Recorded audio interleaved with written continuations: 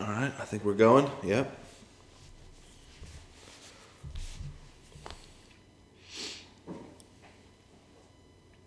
Well, good morning, church. Grateful to be with you here at our online service. We are excited to continue in our series on doctrine, but before we do, just wanted to make a quick announcement that we have our church members meeting coming up on October the 25th. That's a Sunday evening, and want to invite all of you to be a part of that. If you're a church member, we've got some real important things to talk through as a church. It's been a crazy time. The Lord's brought some really cool, unique opportunities to us as a church body, and so I wanted to have a chance to discuss those, and our leaders and elders will be there to talk about what implications those might have for us as a church. So really exciting things. So make sure you register for that so we know childcare. It's going to be at Northway Church at 5 o'clock on Sunday evening, October the 25th. So hopeful that you can make it to that.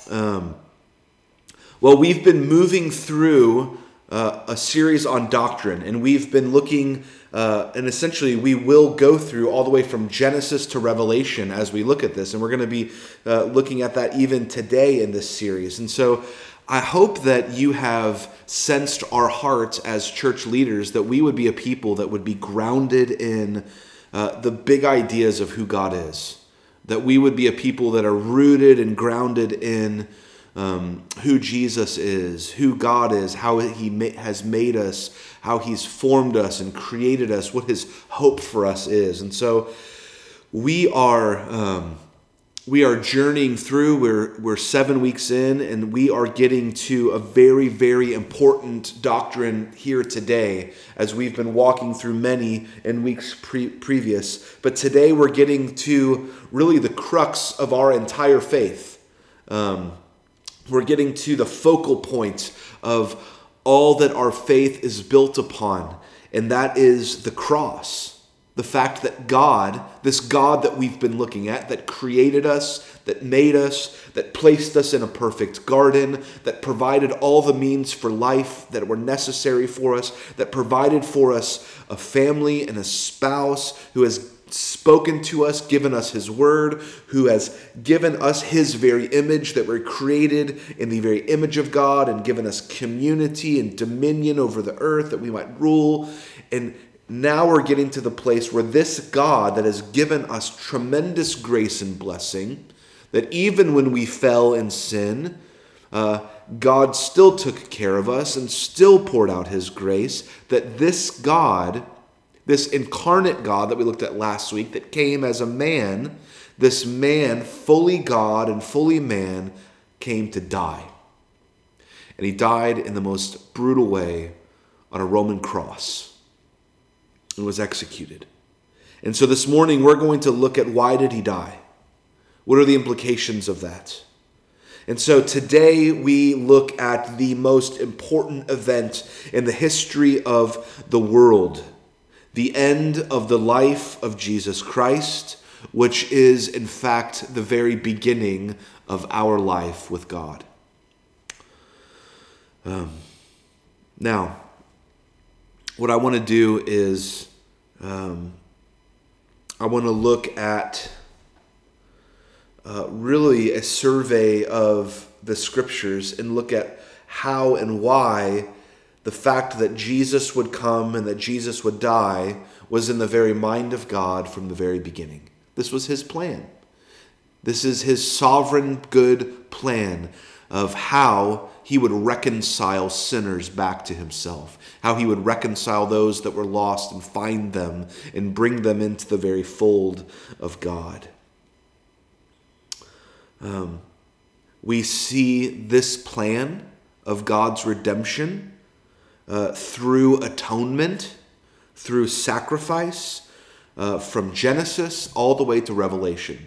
It is a mega theme in our Bible. It is a doctrinal reality that governs and guides and shows us who God is and what He's like and how He provides for us a way back to Him. And so we're going to look at the prophecy of the atonement in the Old Testament. We are going to look at the act of the atonement in the Gospels. And we're going to look at the explanation of the atonement in the epistles. The atonement is Atoning is a sacrifice given to please God and to atone for our sins and wrongdoings. And essentially, it's blood needs to be shed because at the very beginning, you remember, God looked at you and I and our parents, Adam and Eve, and says, if you eat of this fruit, of this tree, the consequence is death. And so in order to remove the consequence from us, God has given to us atoning sacrifice through the entire scriptures so that you and I could be forgiven of our trespass and could be brought back into the fold of God. And we see it all the way at the end when we even see the Lamb standing as if slain in the book of Revelation. And what this is called is the crimson thread of our Bible. We see the crimson thread that runs and is in our scriptures in every single book of our Bible. Now we got a lot of work to do, so we're going to jump in and look at the crimson thread, the atonement of Christ, the crimson thread of the Bible. 1 Peter chapter 1, verse 20 says this, that the cross of Christ was in the mind of God at the very beginning. Listen to this, 1 Peter 1:20, that Jesus Christ was foreknown before the foundation of the world, but was made manifest in the last times for the sake of you. Right? That Jesus, that he would come, he would be he would take on flesh and he would one day die was known before the foundation of the world. It was in the plan of God from the very, very beginning. John tells us in Revelation that Jesus was slain from the foundation of the world. And that grace was granted to us, Paul said, from all eternity. So, the Lamb was slain in the mind of God. It was his purpose that God had a plan, and that plan involved creation, it involved sin, and it would involve the atonement of his Son. And in doing so, and in doing this, it would reveal God to all of intelligent creation, to you and I. That the cross would show the justice of God. The cross would show the wrath of God. The cross would show the love of God and the holiness of God. And the Son of God would be the revelation of who God is exactly to all of creation. And so the crimson thread, this idea of Christ coming to lay his life down for you and I, was in the mind of God in the very beginning. Just like in Romeo and Juliet, that story, the very end, the plan of the writer, the end of Romeo and Juliet was in Shakespeare's mind. He knew their beginning and he knew the end of the story. In Shakespeare's mind, when he began the story, he began with two enemy families. And he had in his mind, as he wrote this story, the scene in the tomb with two bodies lying there dead on one another, and the repentance of parents and the reconciliation of two enemy families. As he penned that story, Shakespeare knew the end. And so it is with God, that he has a plan, and that even now he's working it out. And the pinnacle of that plan of reconciliation and redemption of men is found at the pinnacle of the cross of Christ. Now, we also have in the crimson thread this idea of atonement is at the very beginning. We see foreshadowings of this in Genesis chapter 1 and chapter 2. Why? Because in Genesis chapter 1 and chapter 2, we have two trees. The first tree is the tree of the knowledge of good and evil. And this is a test. And this is a test to see, will you break your dependence on God? And then the temptation of the fallen angel Lucifer came and tempted Adam and Eve that if they just chose to eat of this tree, You'll know good and evil, and you'll be just like God. You'll be God. You don't need to listen to what God said. You can have all that you need in and of yourself. You don't need dependence on God. You need to be independent. You need to have your own way. You need to call your own shots. You can be the arbiter of right and wrong. You can decide. You don't need God's standard. You don't need God's say. You don't need God's help. You can make it just fine without him. And you can have the final word. Satan told us, the serpent told us in the garden. And so there was a tree, and it offered men life without God. And then there was another tree in this garden, and it was offered as a gift. And if you ate of this tree, you would have life everlasting. It's a tree of life. And your life would not come by the breaking free from God and your independence from God, but it would come by receiving a gift from the tree that God had given to you, that he provided for you, that he told you is good and true. It's been said that man was lost in a garden, and man was also found in a garden. That man was lost on a tree, and he was found on a tree of a cross. And so today we are still, in so many words, offered two trees. The lie that life comes from the exaltation of yourself in your own way, in your own independence, pushing God to the backwoods of your life. I don't need you, God. I just want you in the background. You can be my co-pilot, but I'm really in charge. And yet God offers man immortality and life. And he offers life from the tree of Jesus Christ by which he was slain for him, for you and I. That we can receive the gift of God that he has provided for us, that is eternal life. But sin occurred in that garden, didn't it? With our first parents. And we come to this other point of the crimson thread, that whenever man sinned, God spoke. In Genesis 3:15, we've looked at it for the last few weeks. And God says this, when sin enters the picture, God then speaks. And he says, I will put hatred between you, Satan, and the woman, between your offspring, Satan, and her offspring, fallen mankind. So that's the result of sin, right? Hatred, rebellion, independence. But here's the good news. But, God says, he, one man, giving us a glimpse of one to come. One man will come that will escape the fall of humanity and bring back life everlasting, the promise of the one tree, the tree of life. And God says, he shall bruise your head, and you, Satan, shall bruise his heel. In other words, I'm going to give conquest to sin and death and Satan to a man. To a man. He'll be born of a woman, seed of a woman. It's going to be a man born without sin, and he will strike the serpent in the head.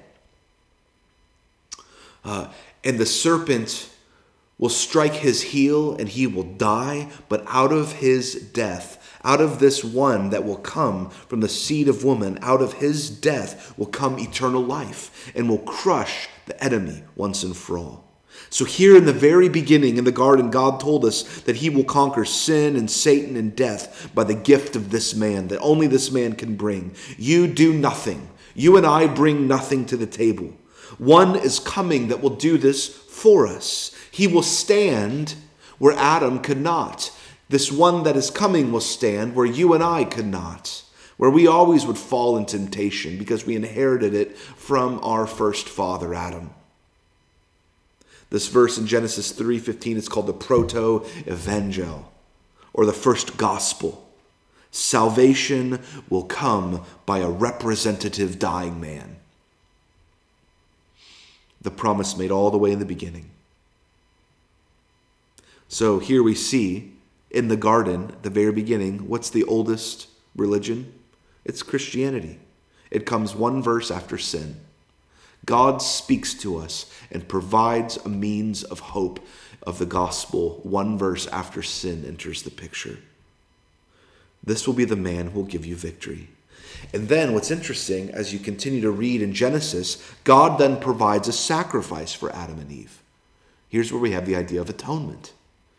He said, the day that you do this, the day that you eat of this fruit, you shall surely die. Yet here they stand alive, don't they, in the garden? Because what God does is he takes a lamb. This lamb was killed by God, shed blood. He killed the lamb, he skinned the lamb, and he says to Adam and Eve, who were naked, and they were now ashamed of their sin, their eyes were opened to their sin, and they tried to cover themselves with fig leaves. They tried to fashion for themselves a way to hide their shame and hide from God and hide from one another. And God said, accept this gift that I provided for you. The gift of life that came through the shedding of blood of this innocent lamb to cover your shame. And that gift that we see the very beginning in Genesis would someday be personified in the seed of the woman that is promised in Genesis 3:15. And interestingly enough, at this point, Adam looks at woman and names her. Up until this point, she had no name. And Adam looked at her and he said her name would be Eve, or life, because all of life would come through her. So from the woman would come life. And then we have in Genesis chapter 4, as we move on in this crimson thread, there are children of Adam and Eve. You've got Cain and Abel. And what had been a promise and a sacrifice by God had now become an institution of religion. And so first is the anticipation of the offspring of the coming of the one who will come and die for man's sin. And so Cain and Abel had a blood sacrifice. Abel offered up the shedding of blood, and God was pleased. Cain did not like submitting to his little brother, and so Cain offers up the good works of his own hands, fig leaves, if you will. His own works offered up to God and saying, look what I did. Look what I did for you. And the Bible said that God looked upon those sacrifices, and it created great hatred between the brothers because God did not look well upon one of them. And the child of works, the child of independence, murdered the child of faith. And so this would continue. The shedding of blood for the reconciliation to God for man's sin. And this would continue all the way through the Old Testament until it would be finished when the shadow would become the substance and the promised one of Jesus Christ, our Lord. We even see it in Abraham. In Genesis 22, he's given a test.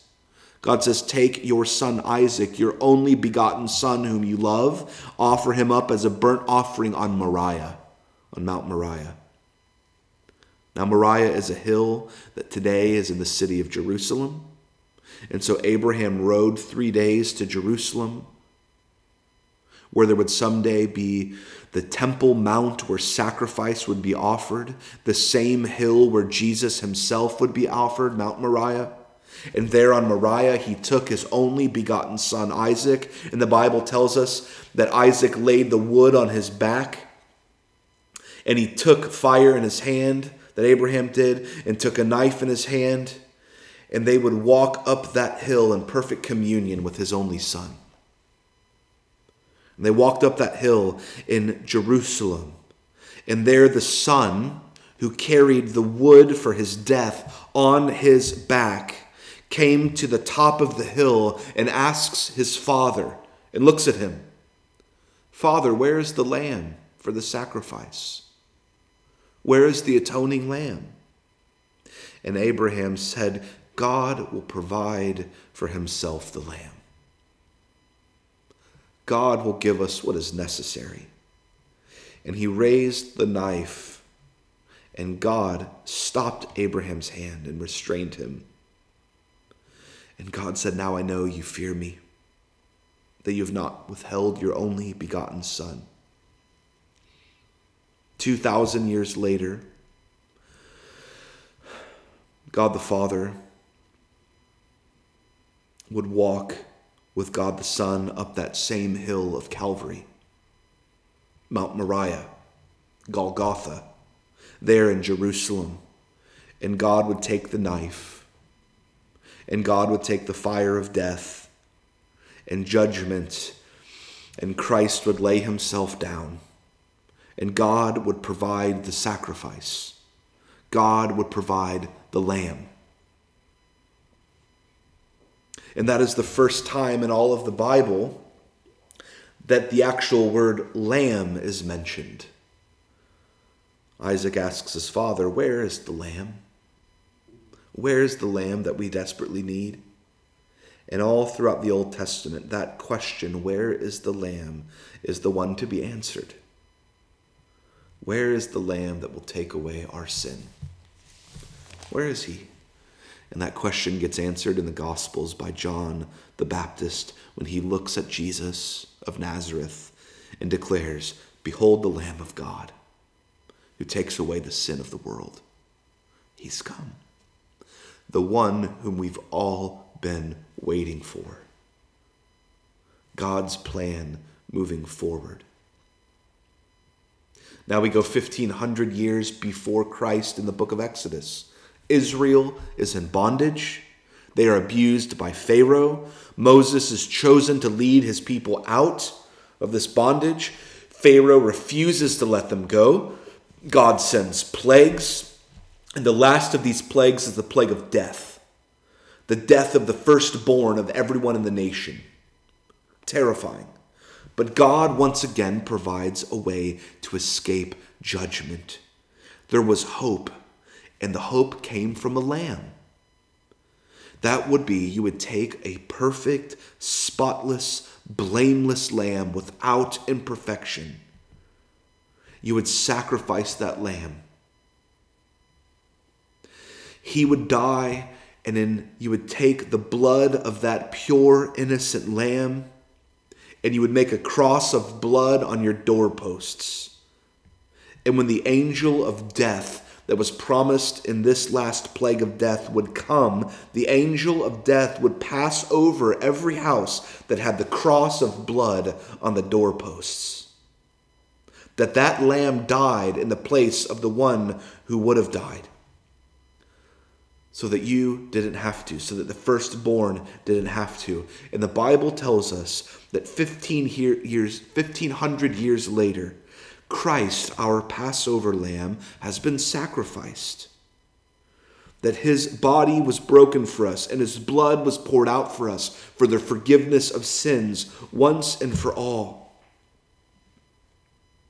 And then as you move forward in the story of redemption, you see Israel makes a journey to a place called Sinai.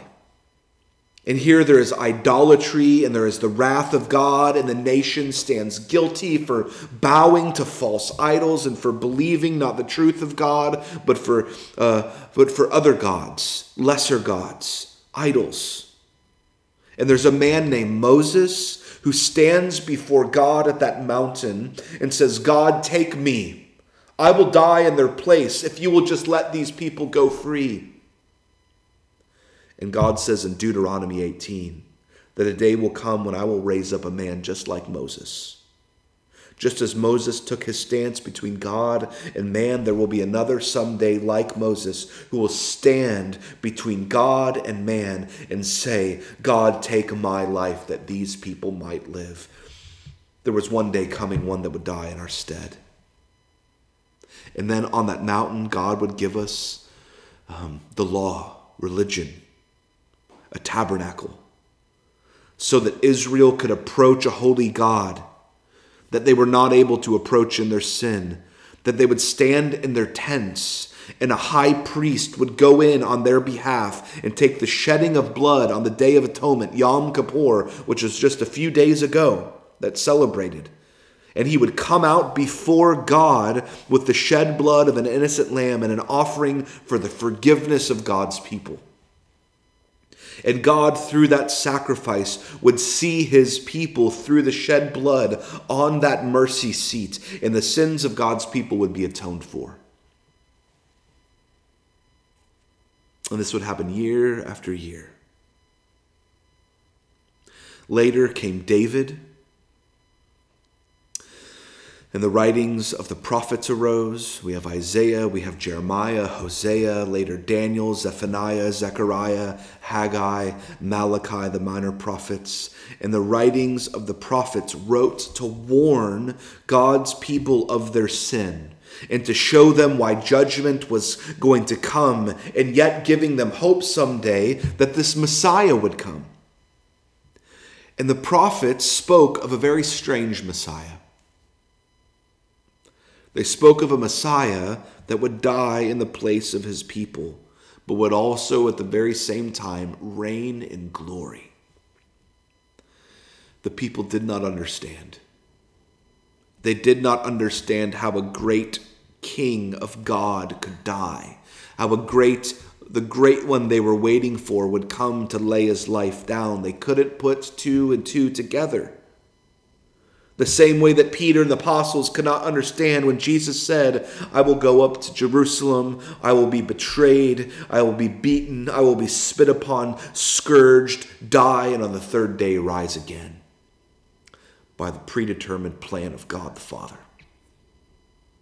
We say, hallelujah, what a Savior. They said, this cannot be. What? They did not understand how life could come from death.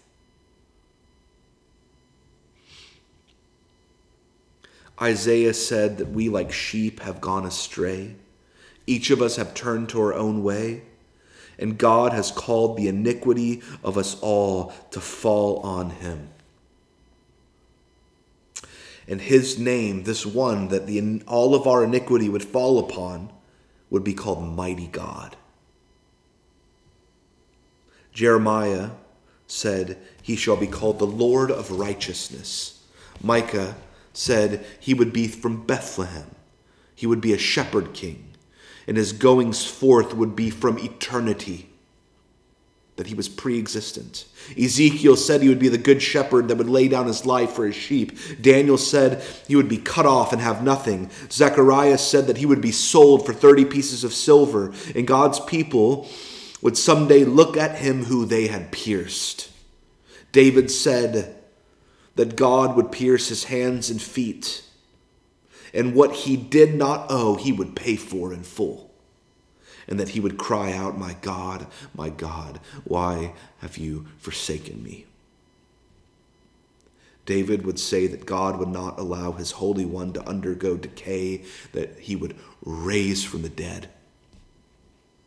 And David said that he would sit at the right hand of the throne of God until God makes all of his enemies a footstool for his feet.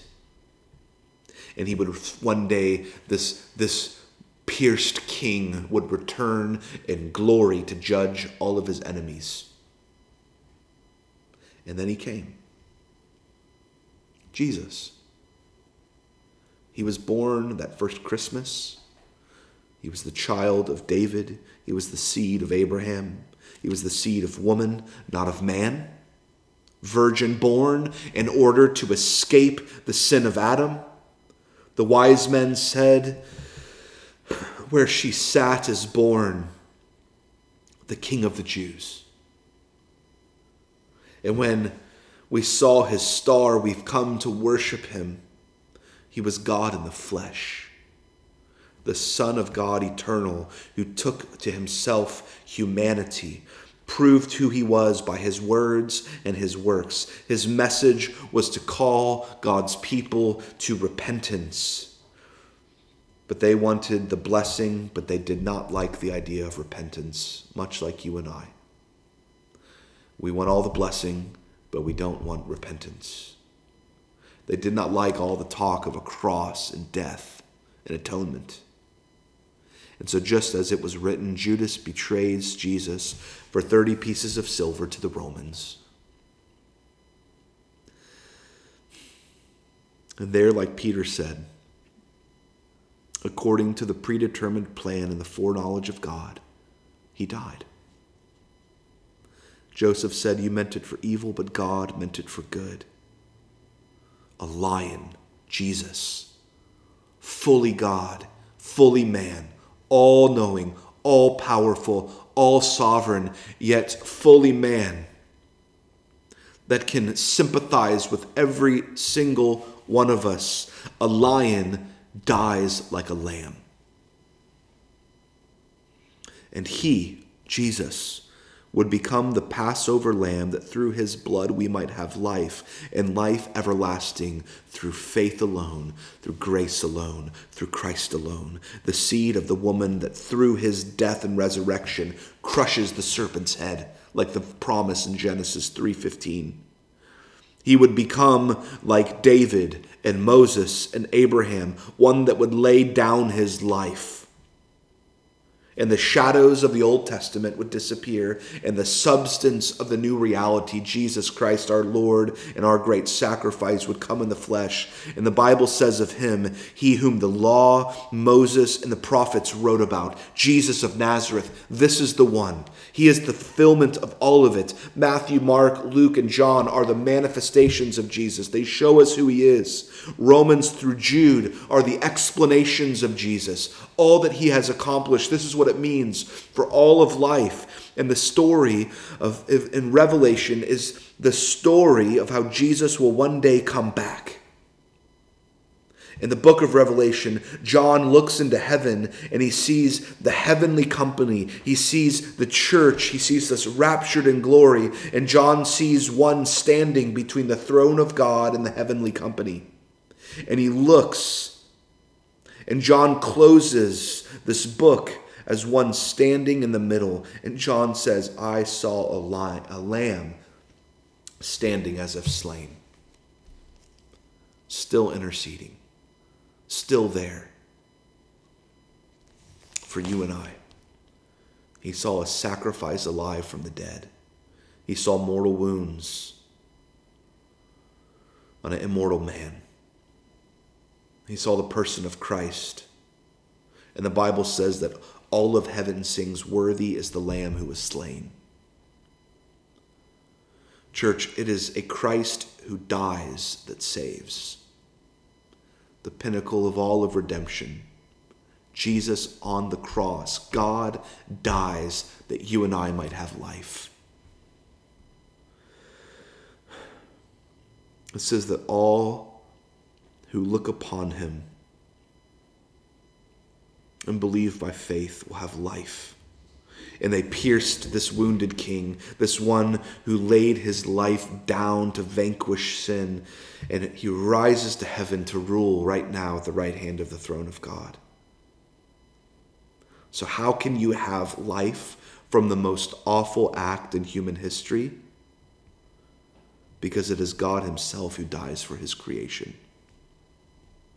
Church, God has given us eternal life, and life is found in his Son, his only begotten Son. The Son has come to die that we might live. And that's how you avail yourself. Not by your own work, not by trying harder, not by doing more, but by giving yourself wholly by faith on his finished work on the cross. Not your work, not your fig leaves, so to speak, but on the sacrifice provided for you by God himself that was in his very mind and plan from the very beginning. So church, don't come to God with your good works and your good ideas. Come with your empty hands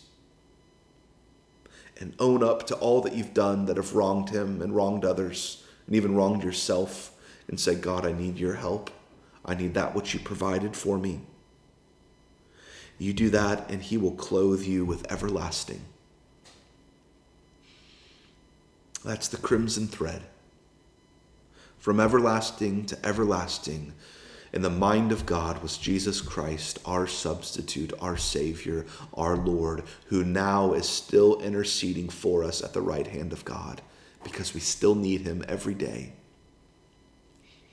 All the sacrifice, all the blood that was shed, all the shadows were become a reality in Jesus, and he is now ready to save those who come by faith alone. If you have not given your life to this one that has come,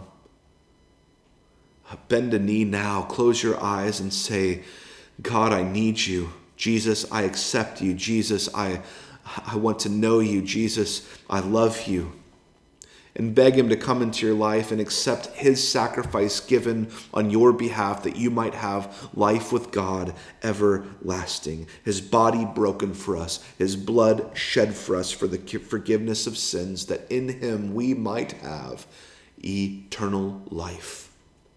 That's the good news of the cross of our Lord Jesus Christ. Let's pray. Lord, thank you for sending your only begotten Son. Thank you, God, that you, in your mind, in your brilliant, eternal, everlasting plan, knew that he would be the answer to all of our longings, and that in doing so, it would illumine your goodness, your mercy, and your grace for us, the undeserving, that we could come by faith alone, by the finished work of your Son, that he did which we could not do for ourselves. We praise you. We worship you. In Jesus' name we pray. Amen.